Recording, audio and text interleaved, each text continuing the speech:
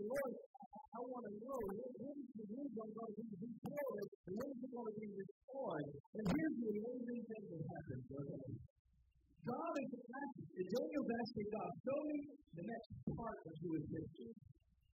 But when God shows up, he shows them all of Jewish history. He shows them the history of God's people from then until the end of time. It's incredible. This is the famous vision we call the 70 weeks. Daniel 9:24, 70 weeks are determined for your people and for your holy city. And now, if you take notes in your Bible, underline that. These 70 weeks are for who? For your people and your holy city.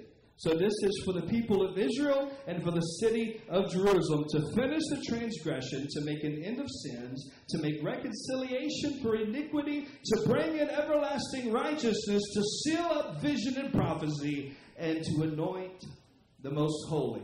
Now, y'all bear with me for a little bit. Some of you, I know all this stuff. Some of you have never heard this before. So I'm going to meet you in the middle, okay? I'm going to give you just a crash course. The Hebrew word for week is the Hebrew word 7. And here is talking about a week of years, not a week of days. It's kind of like how we use the word decade to describe 10 years. Well, in Daniel, it uses the word week to describe a set of 7 years. So when you see week in Daniel 9, it's talking about 7 years. Y'all with me so far? Okay, so how many years is in a week here? 7 years. Okay, 3 of you got it. The rest of you catch up. How do we know that? Because in Daniel 12, God spells it out for him. He explains that half a week is 1,260 days. And in the Hebrew lunar calendar, that's exactly 3.5 years. So we can check our work, okay? And according to Daniel 12, a week is 7 years. So each week is a set of 7 years. Daniel 9, verses 25 and 26. Know therefore and understand that from the going forth of the command to restore and build Jerusalem until Messiah the Prince, there shall be 7 weeks and 62 weeks. The street shall be built again, and the wall, even in troublesome times. So we have a period of 49 years for the rebuilding of Jerusalem, followed by a period of 430 years for Messiah the Prince to come. Now this is huge, because God is literally telling the prophet Daniel the year when the Messiah will appear in Jerusalem. This is amazing, y'all. Amazing. To me, this is even more significant than telling him about the Babylonians and the Medo-Persians and the Greeks and then the Romans. This is a big deal. He is telling him, okay, you'll know from the moment that the decree goes forth to rebuild Jerusalem, you can know exactly when the Messiah is going to appear. We know from the Bible and from archaeology that in 445 BC, the king of Persia allowed Nehemiah to go back and rebuild Jerusalem, okay? And from Nehemiah chapter 2, we even know the month. Fast forward 483 years, and what do we find that same month? The triumphal entry of Jesus into Jerusalem. You can't tell me this book ain't true. And you cannot convince me that Jesus is not the Messiah. Come on, y'all. Daniel 9:26, and after the 62 weeks, Messiah shall be cut off. But not for himself. Who was he cut off for, church?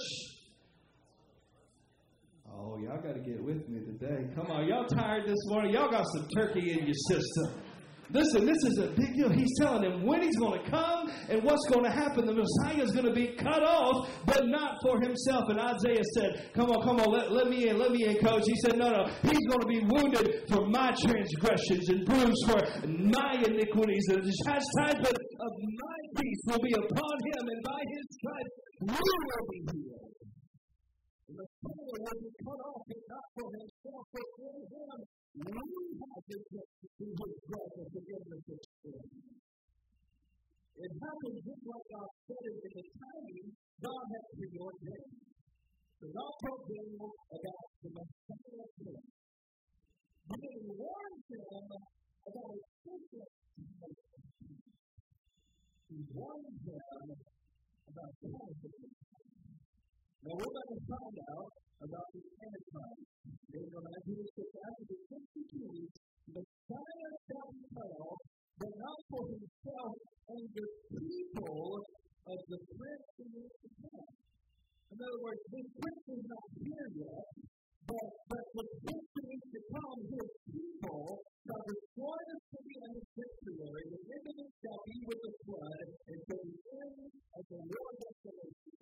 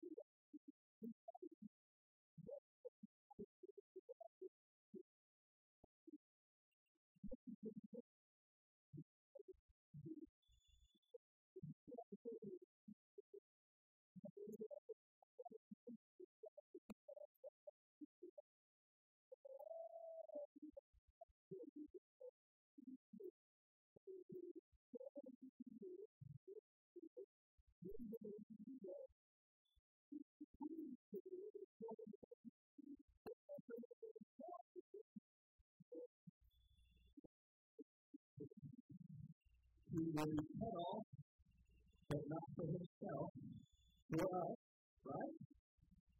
And that's the end of the 69th week of the Passover year.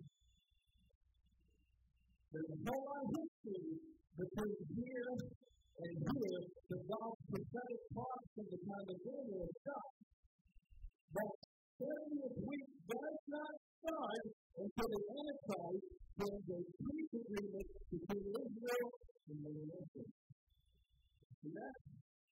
But a lot happens in the middle, where we call this the prophetic gap. Romans 11 calls it the promise of the Gentiles, the church. In the days, the Bible calls prayers among the Gentiles. In the days, the temple is destroyed. Remember that. In the 18th, the temple of Jerusalem is torn down. And this is significant, okay? Because halfway through the 7 years, the new temple is defiled. You don't have to shout amen or anything. Just listen. Just take it in, okay? Y'all still with me? Some of you? Okay, hang in there. It'll be all right. But Daniel's 70th week is what the Bible calls the tribulation. Now you know where I'm going with this? Okay? All right. And it all starts with the so-called peace. It's peace, but it's false peace. Why? Because he's a false Messiah. He's a counterfeit Prince of Peace. He breaks that peace deal 3.5 years in, Daniel 9:27. He shall confirm a covenant with many for 1 week, but in the middle of the week he shall bring an end to sacrifice and offering.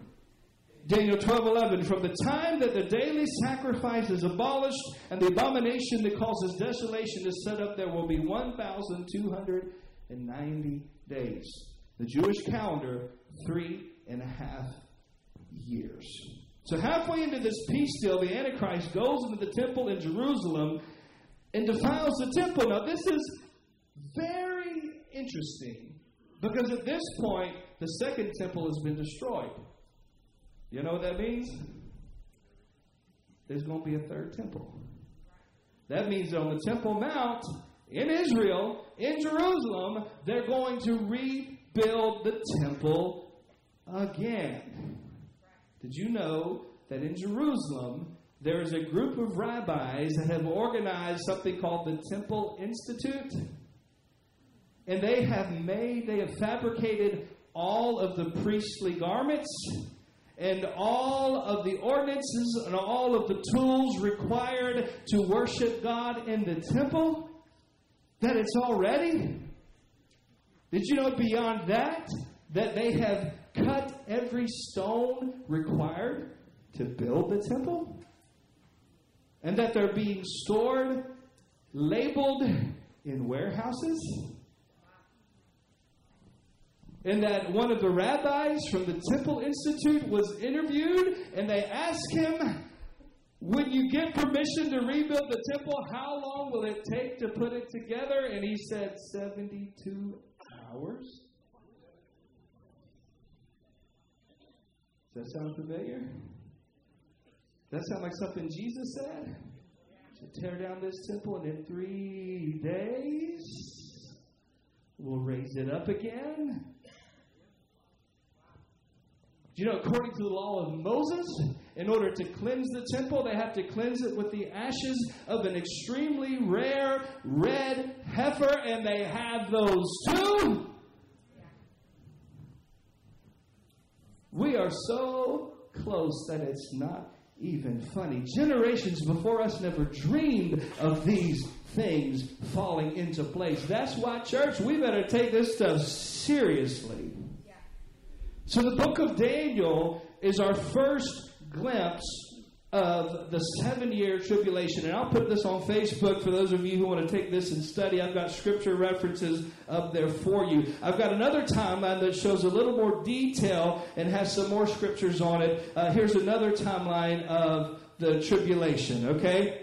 Again, this is a broad overview of the tribulation period. Again, you asked for it, so I'm teaching you, okay? If you want to know more details, just ask questions, all right? So it begins with the false peace treaty with Israel, right? The Antichrist false peace. And you can disagree with me on this if you want to, but I believe that the first half of the tribulation is where God's two witnesses are preaching the gospel and prophesying in Jerusalem. Okay, I believe this is where they're going to preach the gospel to Israel. Halfway through the tribulation, the Antichrist is going to come, and he's going to actually sit down in the Holy of Holies in the temple and proclaim himself as God. And then things get really bad from this point forward. And then this part is what Jesus calls the Great Tribulation, where the people of God are fleeing Jerusalem. Okay? This is the beginning of the worst of the worst. Matthew 24:15, Jesus said, when you see the abomination of desolation spoken of by Daniel the prophet standing in the holy place, then let those who are in Judea flee to the mountains. Let him who's in the housetop not go down to take anything out of his house, and let him who's in the field not go back to get his clothes. In other words, y'all got to get out of there.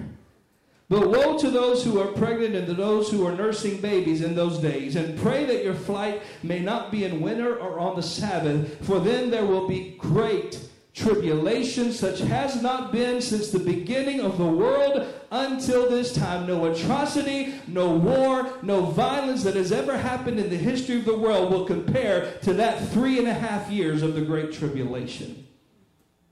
Jesus said, unless those days were shortened, no flesh would be saved.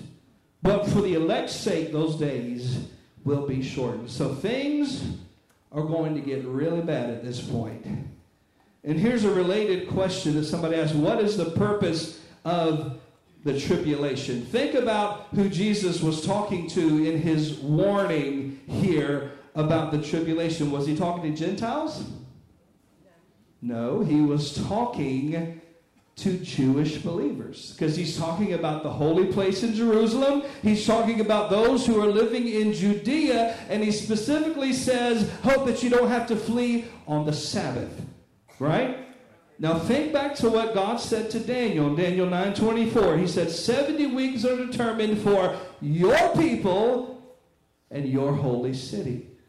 Your people, Israel, your holy city, Jerusalem. Now, disagree with me all you want. Write me letters if you want to. That's fine. I won't read them eventually. Okay. But I believe, according to the scriptures, the purpose of the tribulation is the salvation of Israel.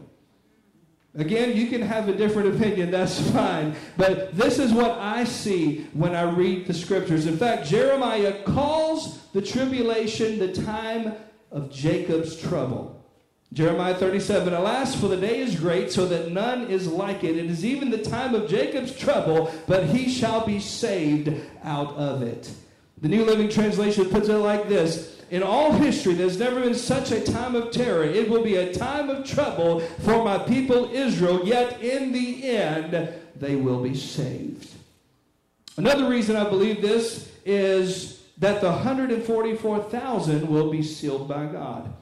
Here's somebody else's question. Who are the 144,000 from the book of Revelation? I'm glad you asked me that, okay? I believe that the Bible gives us this answer plainly. It is not a mysterious, 144,000, who are they? I don't know, who could they be? I don't believe that it's some mystic mystery. I believe that God literally tells us in the Bible. Revelation 7 and verse 4, John said, and I heard the number. You'll remember he said that about the army of 200 million? Right? He said, I heard the number. He's emphasizing that he was given this exact number to write down. He said, I heard the number of those who were sealed, 144,000. Who are they? Of all the tribes of the children of Israel. The rest of the chapter even lists them by tribe. So these are Jewish people from the tribes of Israel who trust in Jesus during the tribulation. Again, my view from the scriptures is that the purpose of the tribulation is the salvation of Israel. These 144,000 Jews are sealed, which means they're protected by God. They are kept safe from God's divine judgments on the earth and from the wrath of the Antichrist. And Revelation 14:4 says that these 144,000 are the first fruits of the redeemed of Israel for God and for the Lamb. In other words, they're just the beginning. We talked about this when I taught on God's heart for Israel last month. In the end, all of Israel will turn to Jesus, the Messiah. Zechariah 12:10, and I will pour on the house of David and on the inhabitants of Jerusalem the spirit of grace and supplication when they look on me whom they pierced.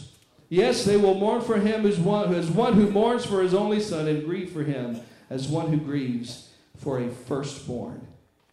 There will be a great repentance and a turning to Jesus, and they will know that Jesus is the consolation of Israel. Jesus said, you will not see me again until you say, blessed is he who comes in the name of the Lord. The purpose of the tribulation is the salvation of Israel. Let's look back at that tribulation timeline, okay? Here in the first half, okay, you have the two witnesses preaching in Jerusalem. Who are those two witnesses? Well, there's a lot of speculation, but let me ask you this. Who were the two prophets who appeared to Jesus on the Mount of Transfiguration? Elijah and Moses. Some of y'all know you've been in the Word. Come on, if you didn't know the answer, read your Bible. Moses and Elijah. But Moses represents the law, and Elijah represents the prophets. And I believe that those same two witnesses will be in the last days in Jerusalem, because the law and the prophets will bear witness to Israel that Jesus is Yeshua HaMashiach, the Messiah. Okay, if you look at the signs and wonders that they perform in Revelation, it lines up with the signs and wonders that Elijah and Moses performed in the Old Testament. Check it out. I dare you. Go home and read it and study it for yourself. Be a part of the blessing of studying Revelation. Amen? Next question. Are the 144,000 just in Israel, or will they be spread out worldwide? I would say yes to both. I believe that they will originate in Israel. And right now we see, even with the war with Hamas, we see a concentration, a further pushing of the Jews from the four corners of the world back into the nation of Israel. Okay, don't quote me exactly, but they called roughly 250,000 troops to come back up to service for the IDF, and they had almost 600,000 come from around the world. God is pushing and further calling and concentrating the Jewish people back into the nation of Israel. And right after listing all the tribes of the 144,000 in Revelation chapter 7, it goes right into the next verse, verse 9. It says, "After these things I looked, and behold, a great multitude, which no one could number, of all nations, tribes, peoples, and tongues, standing before the throne and before the Lamb, clothed with white robes and palm branches in their hands, crying out with a loud voice, saying, Salvation belongs to our God, who sits on the throne, and to the Lamb." All the angels stood around the throne, and the elders and the four living creatures, and fell on their faces before the throne of God, and worshipped, saying, Amen, blessing and glory and wisdom, thanksgiving and honor, power and might be to our God forever and ever. Amen. Then one of the elders answered me and said, Who are these arrayed in white robes, and where did they come from? And I said to him, Sir, you know, just like Ezekiel told God in the valley of dry bones, why are you asking me? You know, Lord. Sir, you know. So he said to me, These are the ones who come out of the great tribulation and washed their robes and made them white in the blood of the Lamb. Therefore they are before the throne of God and serve him day and night in his temple. And he who sits on the throne will dwell among them. They shall neither hunger any more nor thirst any more. And the sun shall not strike them nor any heat. For the Lamb who is in the midst of the throne will shepherd them and lead them to the living fountains of water. And God shall wipe away every tear from their eyes. Again, you can disagree with me all you want, but I believe that the second half of Revelation 7 happens because of the first half. I believe that this is cause and effect. I believe that God seals the 144,000, that he keeps them from destruction so that they can go out into the world and reach people from Christ of every nation, tribe, and tongue. In Revelation 12, God speaks of Israel as a woman giving birth. In Revelation 12:5, she bore a male child who was to rule all nations with a rod of iron, and her child was called up to God in his throne. Jesus. Then the woman fled into the wilderness where she was to a place prepared by God that they should feed her there 1,260 days, 3.5 years, the Great Tribulation. So these are the Jewish believers fleeing Jerusalem for the second half of the tribulation in Jerusalem. And this is where I believe that the 144,000 are going to go out and be dispersed in the world to preach the gospel. The Jehovah's Witnesses actually claim that 144,000 is a limit on the number of people who will reign with Christ in heaven and spend eternity with God. But that is not what the Bible says. They are the first fruits of the redeemed of Israel. Y'all good? Everybody all right? Amen. All right. I'm almost done. Just a couple more questions, and then we'll pray and we'll go eat something. Amen. Y'all look like you need to eat something. Hallelujah. All right. Next question. Who are those in Revelation 7:14 who come out of the great tribulation washed in the blood of the Lamb? These are people who come to Christ during the tribulation. Listen, there is hope for those who don't make it in the rapture. But hear me. Not only will life on earth be unbearable, you will pay a high price for following Christ in the time of tribulation, because you will die a martyr's death. The Bible says you'll be beheaded for pledging allegiance to Christ instead of the Antichrist.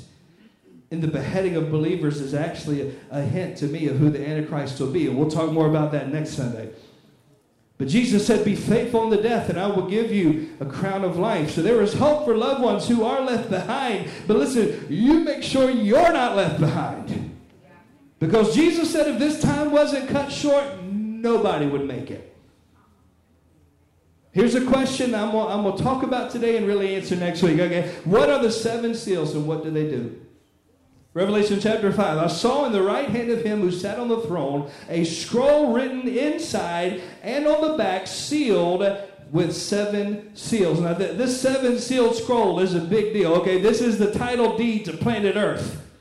Okay, we know from ancient scrolls the significance of a 7-sealed scroll. Okay, it has 7 seals and it's the hand of the supreme ruler. It's in the hand of God. Okay, this is very important. You see, at creation, when humankind sinned, God had originally given us dominion over the earth, right? Okay, he still owns the earth, but he gave us dominion, rulership over the earth. But when we sinned, we lost dominion and gave it to the devil. The Bible says the whole world is under the control of the evil one, but that time, thanks be to God, is soon coming to an end. And according to Revelation, only the rightful owner can open the scroll. Revelation 5:2, then I saw a strong angel proclaiming with a loud voice, who is worthy to open the scroll and to loose his seals? And no one in heaven or on the earth or under the earth was able to open the scroll or to look at it. Buddha wasn't worthy. Muhammad wasn't worthy. Krishna wasn't worthy. Biden wasn't worthy. Trump wasn't worthy. Have I messed up everybody yet? Nobody, not in heaven, not on the earth, not even under the earth, was worthy to open the scroll. None of them were worthy to even look at it. John said, I wept much because no one was found worthy to open and read the scroll or to look at it. But one of the elders said to me, do not weep. Behold, the Lion of the tribe of Judah, the Root of David, has prevailed to open the scroll and to loose its 7 seals. Jesus, the Lamb of God that took away the sins of the world, the Aryeh Yehuda, the Lion of the tribe of Judah, who's on the flag of Jerusalem. They don't even know they're ready for him to come, but they are. He is the one who is worthy to open the scroll. And if you read through Revelation chapter 6, you'll see that as each seal is opened, there is judgment that's released on the earth. So I've got a timeline. You can look at it. It'll be on Facebook if you want to study it this week. But it just lists the 7 seals and what happens at the 7 seals. And this is kind of a rough placement of things. The first seal is the Antichrist revealed. The second seal is war. The third is famine. The fourth is pestilence. By the way, the 4 horsemen of the apocalypse: Antichrist, war, famine, pestilence. The 5th seal is martyrdom. This is when the abomination of desolation happens. And then you have earthquakes and darkness where the stars fall from the heavens. And then the 7th seal is 7 trumpets of judgment. And the 7th trumpet of judgment is 7 bowls of wrath. In other words, the further you go into the tribulation, the judgment and the wrath of God on the earth gets exponentially worse. It exponentially increases. And I'll talk about this more next week. But this is my last question. If I got left behind in the rapture, can I repent and turn back to God? Listen, if you don't follow Jesus now, in the time of relative peace and prosperity, do you really think you'll follow him in the great tribulation? I have to ask you, if you won't live for him now, why would you die for him later? I say to you this morning, do not wait. Make the decision today. Be all in for Jesus. Revelation 22:17, the Spirit and the bride say, come. And let him that heareth say, come. And let him that is athirst come. And whosoever will, let him take the water of life freely. If your soul is thirsty, come and drink from the water of life now. Why would you wait? Jesus is standing with open arms, ready and willing to receive, to cleanse, to set free, to deliver, to change all who would surrender their life to him. What are you holding on to that would keep you from reaching out to Jesus? There is nothing in this life, no pleasure, no passion, nothing worth your soul. There is nothing worth losing your soul for. Whosoever will, let him now, today, take freely the water of life. Will you stand this morning as we pray?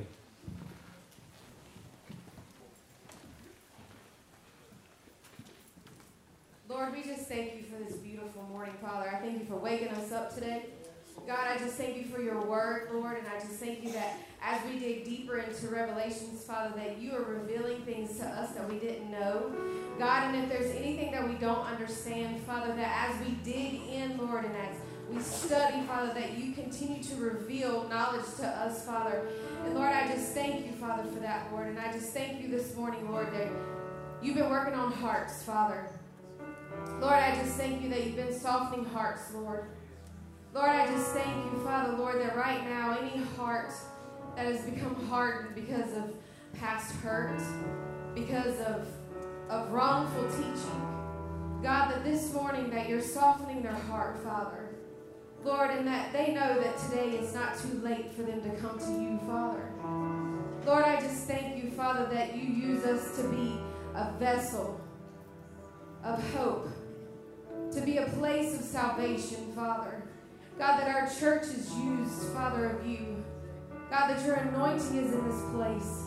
And that no matter what we need, Father, that you're here. That you know those needs. You know those tears that we cry. You know of confusion. You know of the chaos in our life, Father. You know of a miracle that we need, Lord. God, you know of any hurt that we've suffered, Lord. God, you know it all, Father.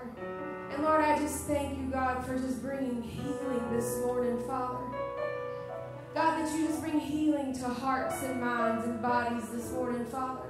That as we trust you, Father, God, that you show up, Lord, and you show out, Father, because you are the King of Kings and the Lord of Lords. You reign and you rule, Father. And Lord, I just thank you, God, for that peace that surpasses all understanding right now, Father, that is in this room. God, I just thank you for that peace, Lord, that is flowing to some hearts that need to feel your peace, Father. That you're touching some people this morning, Father, that have been suffering from depression, who feel like all hope is gone. God, I thank you this morning for bringing life into them, Father, that they feel your peace, that they see and they feel your love, Father.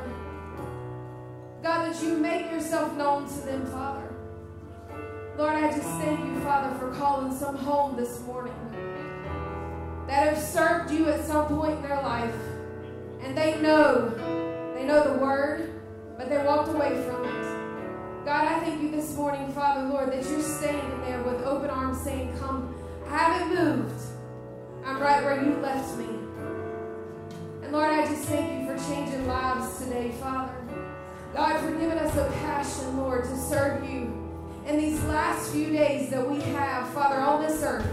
God, that you use us mightily, Father, Lord, to touch the ends of this earth, Father, to touch Goldsboro, to touch this country, and to touch the nations, Father. God, I thank you that you use us, Lord, that we don't become complacent, that we don't wait until a better time that we think is better, but that we serve you.